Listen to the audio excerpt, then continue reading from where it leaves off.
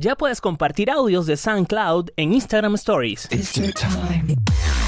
Así como lo oyes, se da la incorporación de sonidos o audios o pistas, como le quieras llamar, de SoundCloud.com a Instagram. Es posible, cabe aclarar que esta pista no se reproducirá de fondo en la historia como sucede, por ejemplo, con Spotify. Solo aparecerá un enlace con el título y autor de la canción.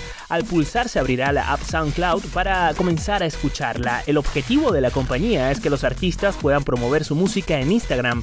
¿Cómo compartir una pista? Pues muy sencillo, solo será necesario pulsar el botón de 3 puntos horizontales que aparece en la app. Se desplegará un panel donde inmediatamente podremos ver la opción compartir en Instagram Stories. Al pulsar nos trasladará a Instagram Stories y el usuario será libre de mover el enlace en cualquier ubicación de la historia. Esto es sumamente potente para aquellas personas que tienen podcast, por ejemplo, y los han subido a SoundCloud, y también, por supuesto, para escuchar música independiente. Recuerden que SoundCloud.com es una de las bases de datos más importantes para la subida de música independiente. La descarga que no necesita megas.